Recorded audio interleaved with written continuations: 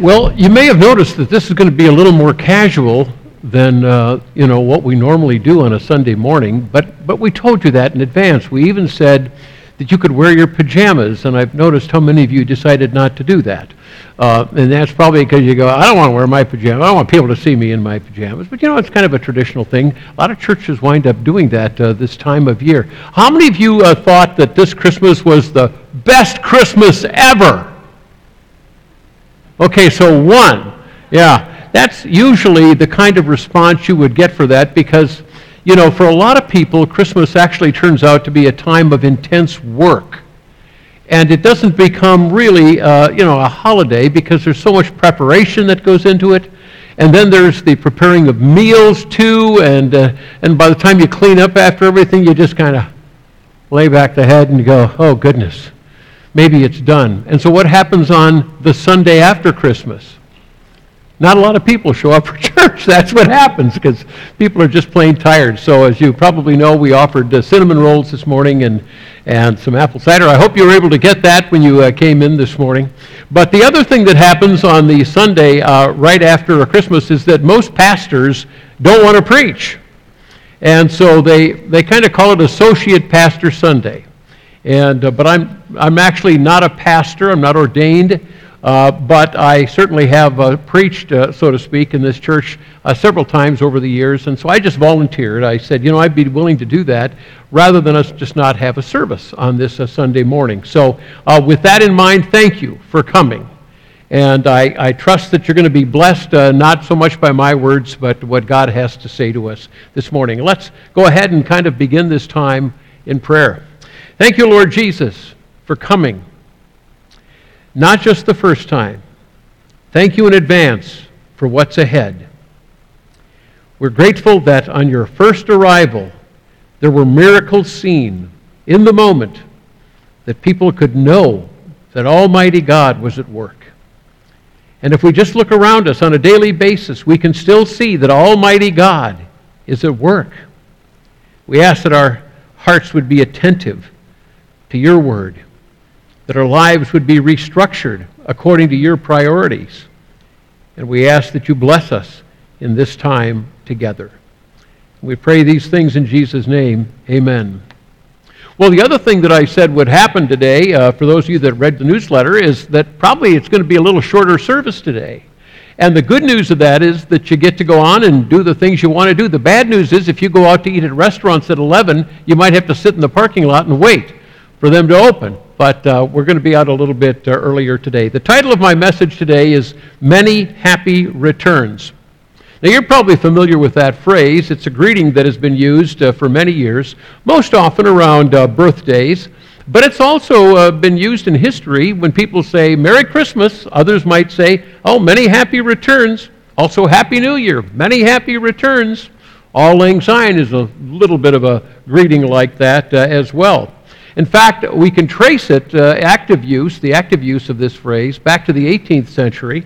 And the very first usage of many happy returns that we can find was actually for a wedding. I thought that was kind of interesting. Now remember, it is the celebration of a day. Not like we hope you come back to the altar several more times over the years. It's not like that. But the ancient Romans, they said also, had a way of greeting one another, especially to a man on his birthday, with that rather celebratory way of speaking. Many happy returns.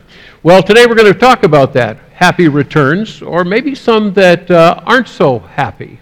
So I hope, by the way, you do have either a bulletin, or if you will look in front of you, I believe you're going to see a sheet that we're going to need you to fill in some blanks here in just a moment. There's also pens nearby, so if you didn't get a bulletin, look for a sheet that's nearby you, and it'll have 3 questions on it. We're going to get to that coming up here in just a moment. So when I use the phrase, many happy returns, let's talk about the most obvious one.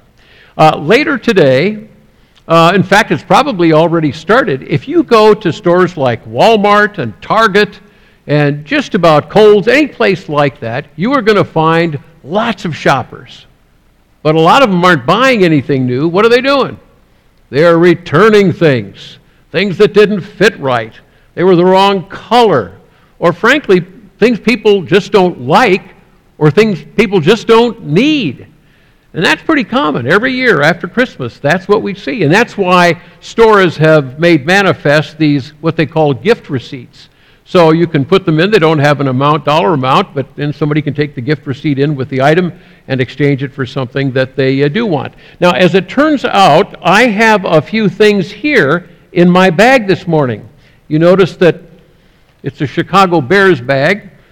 The Bears are playing today. And these are things that are no longer wanted by me, or they weren't wanted in the first place. But I'm willing to give them away today. Now, depending on your level of embarrassment, you can come up and claim any one of these. The first one of these is, for example, this is from Club Room. This is a golf ball case.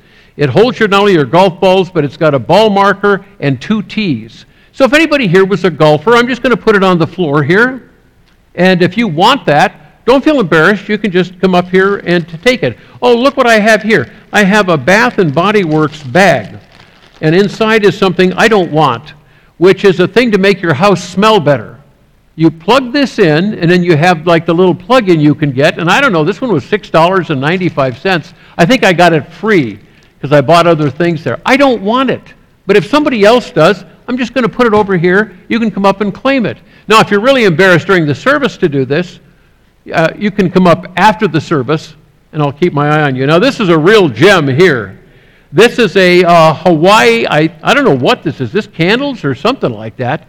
But this certainly deserves in the white elephant category for somebody. And if you're going to a white elephant gift party, you need this. And you don't have to be embarrassed. You can just come up and take it from me. As I said, it fell into the category of unwanted gifts. Oh, and then we have this also. This is really nice, actually. I went down a couple of times this past year to WBGL. And Jonathan, who's the morning host there, was an intern of mine when I worked on Moody Radio. And so once in a while he calls me and says, come on down and hang out with me for a couple hours on the program. And then when I do that, he usually gives me something and says, we appreciate you more than we can say. Well, actually, you can just say thank you, and that would be sufficient. But anyway, I think this is a water bottle, isn't it? Is that what it is? Yeah, it's one of those, and it's like, metal? Yeah, could be worth several dollars to somebody. It's free. I don't want it. So if you want it, I'm just going to put it up here. I see nobody's rushing the stage to take advantage of my free items. And then this here was a real gem. I don't know where I got this. What? Where did I get it? Did you give it to me? No. But you don't want me to give it away? No, you go right ahead. Okay, hold on here. Let me figure. Oh, yeah, let's hope your sister isn't watching. It worked earlier. I might have to have my wife figure this thing out. Come on now. I know it worked earlier, Rhonda. Can you help me out here for just a moment? You could just show, because it actually does wonderful things. This is the kind of tie you'd never wear in public. But at Christmas, you actually might wear it. There's the, right there. Okay. And then last but not least, I have this wonderful insulated Chicago Bears grocery bag, which would be perfect to keep your sodas cold or something, or butter or milk or something. I don't want any of that stuff. There. Now show them what it is here. Huh? I did. Oh, you already did. Okay, very good. So you can see that this, but now you can't shut it off. It might be going the whole time we're up here. So in any case, don't rush the stage all at once, but you can have any of these things. But like I said, they're not things that I want anymore. But that is the way that Christmas sometimes works. We hope we get what we want. We don't always get what we want. And a lot of times, unfortunately, people complain with what they get. We have had something that came up in our family this year. And it turns out to be something that our grandson got from us. And we had received the list from the parents. These are things that Drew would like. And so we got him one of those things. And, it was a few dollars and a few more than we normally might spend. But in any case, he wanted it. It was really something he wanted. And so he opened it at our home on Christmas Eve, and he looked at it and said, "You got me this last year." Well, we didn't. Somebody else must have given that gift to him. And so what did we do? Well, she's going back to over to Kohl's and going to the Amazon box and dropping it off there. And then it's one of those unhappy returns until he gets something that he really wants. All right, so why don't you take out the sheets if you can find them. And there's 3 questions on there. And just take your hand out and take a look at those questions. I'm going to give you 30 seconds to write down the answer to each question. So here's the first one. What did you get for Christmas this year of real value? What did you get for Christmas this year of real value? You have 30 seconds to fill out your sheet. I'll be patient.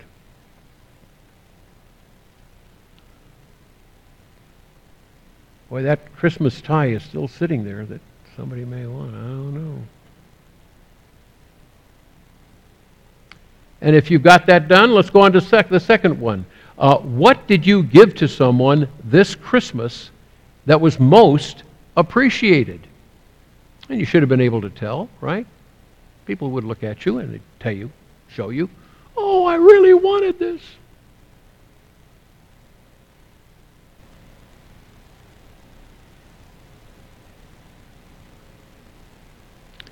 And then the third question. So did your Christmas spending require you to pay later? Now anybody should know what I'm saying here, right? I mean, did you actually go into debt or have to did you spend more than you should have for Christmas? So those are the three questions. We're going to come back to this here in just a little bit. But I really hope that not a lot of you did have returns. Is there anybody here that does have to go back and return anything? Or are you all okay? Oh, good, good. So the stores won't be too busy when you go to Kohl's to drop that off. Okay, there's another type of return that can also reveal a gift that has been offered to us and given, and it's unwanted, or at least people show that it's somewhat unwanted. We've seen a rise in 4 categories of people related to the faith within the past, I don't know, few decades. Well, one of them goes back farther than that. The 4 are prodigal, evangelical, deconstruction, and deconversion. Now, I think just about anybody here knows what a prodigal is. We have the story of the prodigal son. I'm not going to go through that whole story, but most of you know the basics of it. A young man inherited the right to a fair amount of money. He says, Dad, I want my money now. And he runs off and spends it foolishly, wildly, and then winds up broke. And the only thing he can do to get food is to eat the same food that the pigs are eating. He comes to his senses. That's what the Bible says. He comes to his senses. And he returns home. And his father, rather than condemning him, welcomes him openly. His brother, not so gracious. But the prodigal son. And his father, I thought you were gone forever. You're lost. But you're home, my son. It's a wonderful story. Some of you in this room know about a prodigal. Maybe you've been one yourself in life. You've strayed from the faith, or you know someone who has, and you pray for them earnestly.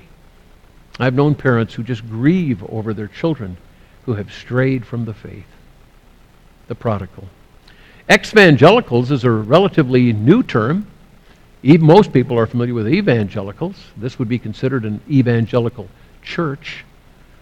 We are focused on the gospel.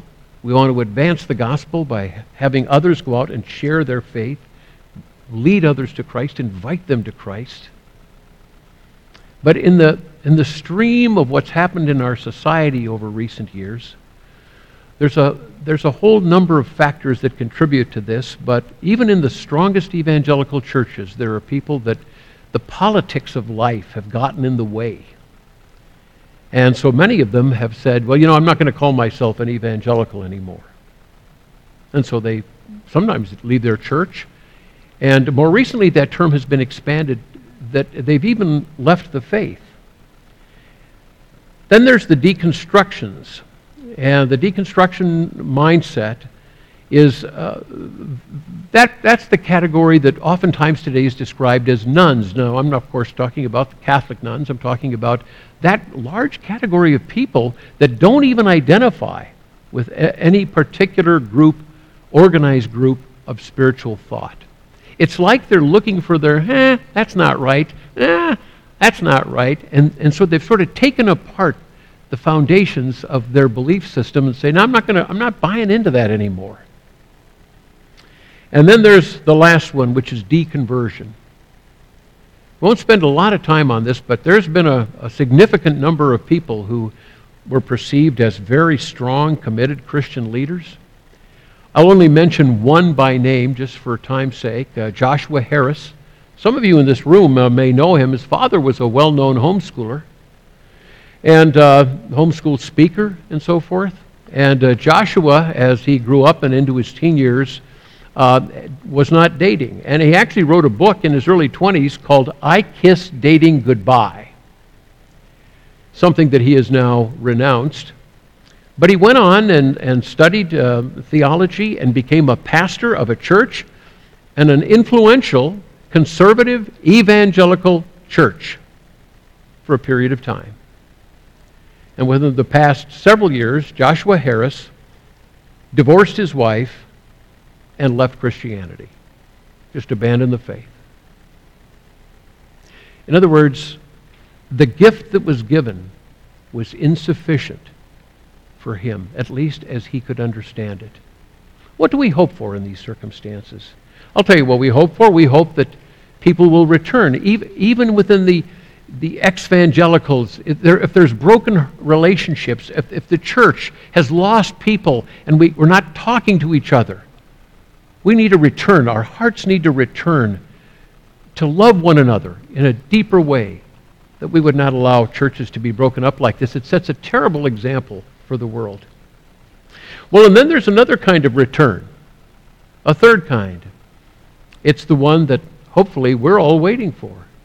It's the return of Christ. Our scripture for today is Matthew 24, 36 through 51.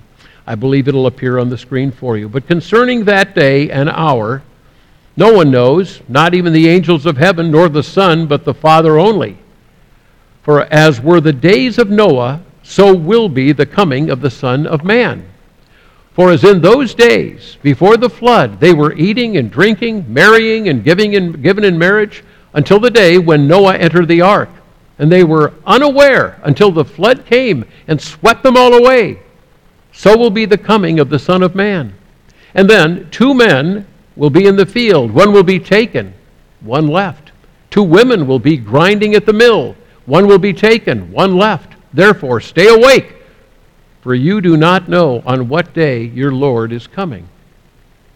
But know this, that if the master of the house had known in what part of the night the thief was coming, he would have stayed awake and would not have let the house be broken into. Therefore, you also must be ready, for the Son of Man is coming at an hour that you do not expect. Who then is the faithful and wise servant whom his master has set over his household to give them their food at the proper time? Blessed is that servant whom his master will find so doing when he comes. In other words, when he returns.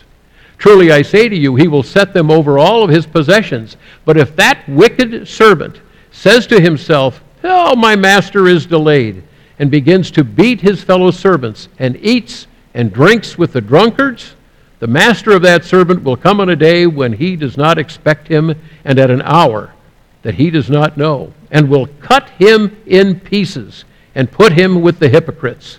In that place there will be weeping and gnashing of teeth. You know who said this, right? Jesus said this. He said those words not long before his crucifixion. Those last words to me are particularly troubling. I would hope they would be to anybody. Imagine what his hearers thought at the time that Jesus said this, that there would be cut into pieces. We know that when the Lord returns, there is going to be a division. We will be separated. Sheep, goats, there's going to be a separation. And Jesus is instructing us today to start preparing, to be prepared for his return.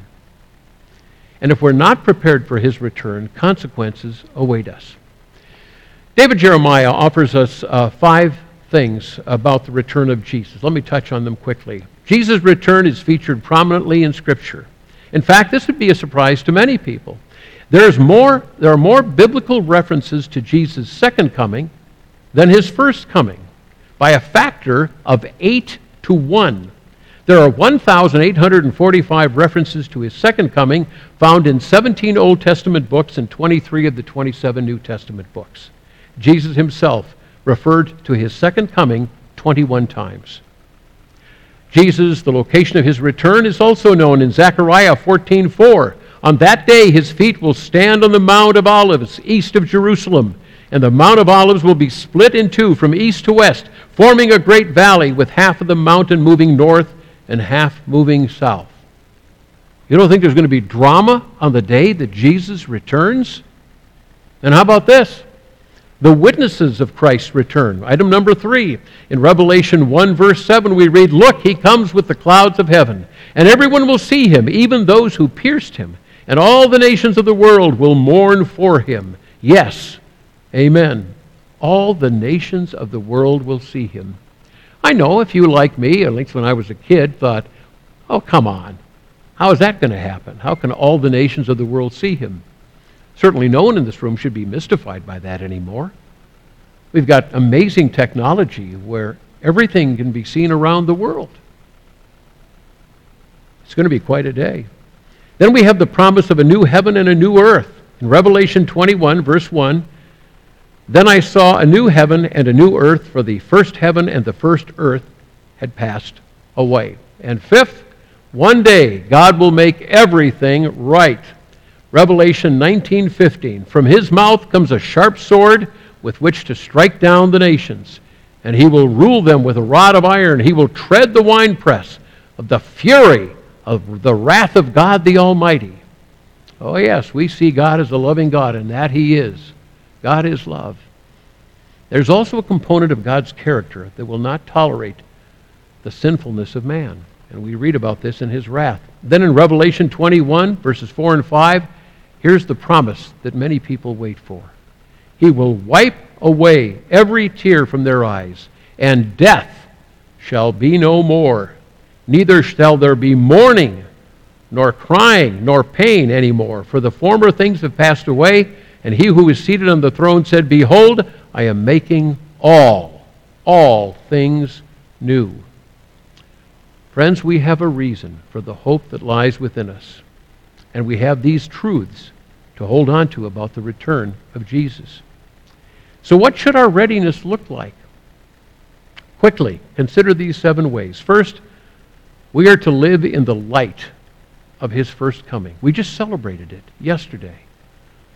The beauty and the awareness of what came to us in the person of Jesus is a truth that we should hold on to and celebrate the life. We talk about the light coming at Christmas time and joy to the earth.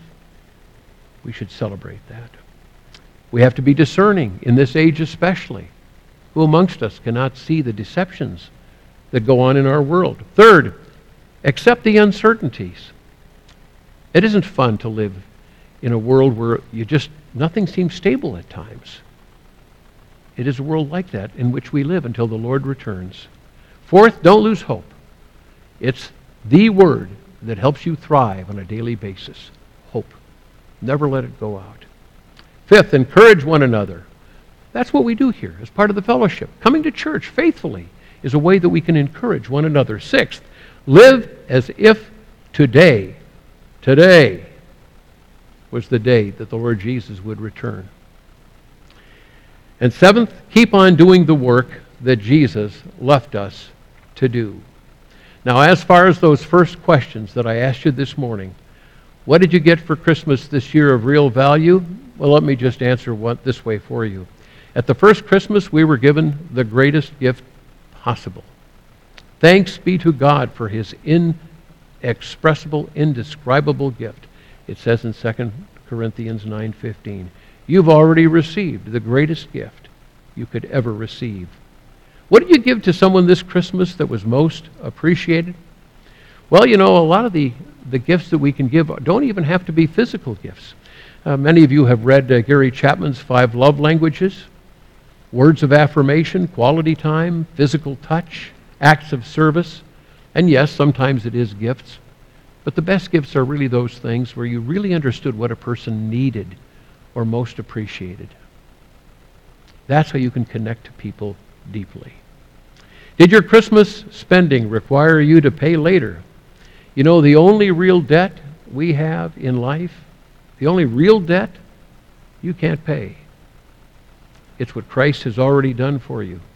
In Ephesians 2, for by grace you have been saved through faith, and this is not your own doing, it is the gift of God, not as a result of works, so that no one can boast.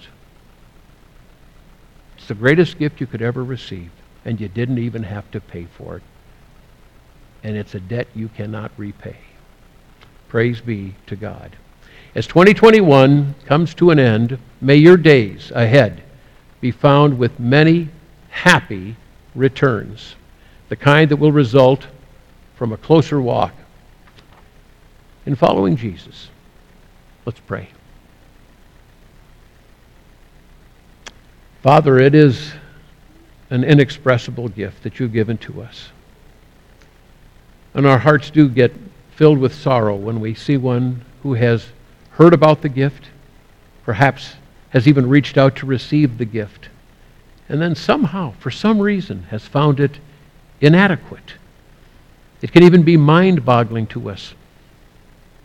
And yet, before we drift too far into that, we should realize that many times in our own lives, we fail to show you appreciation for the gift, even on a daily basis, thanking you for your provisions to all of us, and for the greatest gift, thanking you for our parents, grandparents, people of faith who preceded us and given us the truth and shared it with us. We thank you also for the children you've entrusted to us. Help us to share with them the greatest gift of all, so that one day we can celebrate together at your return. We praise you for this season, and we ask that we're prepared for your return. We thank you for your love for us. Thank you for bringing these people here today. And we pray these things in Jesus' name. Amen.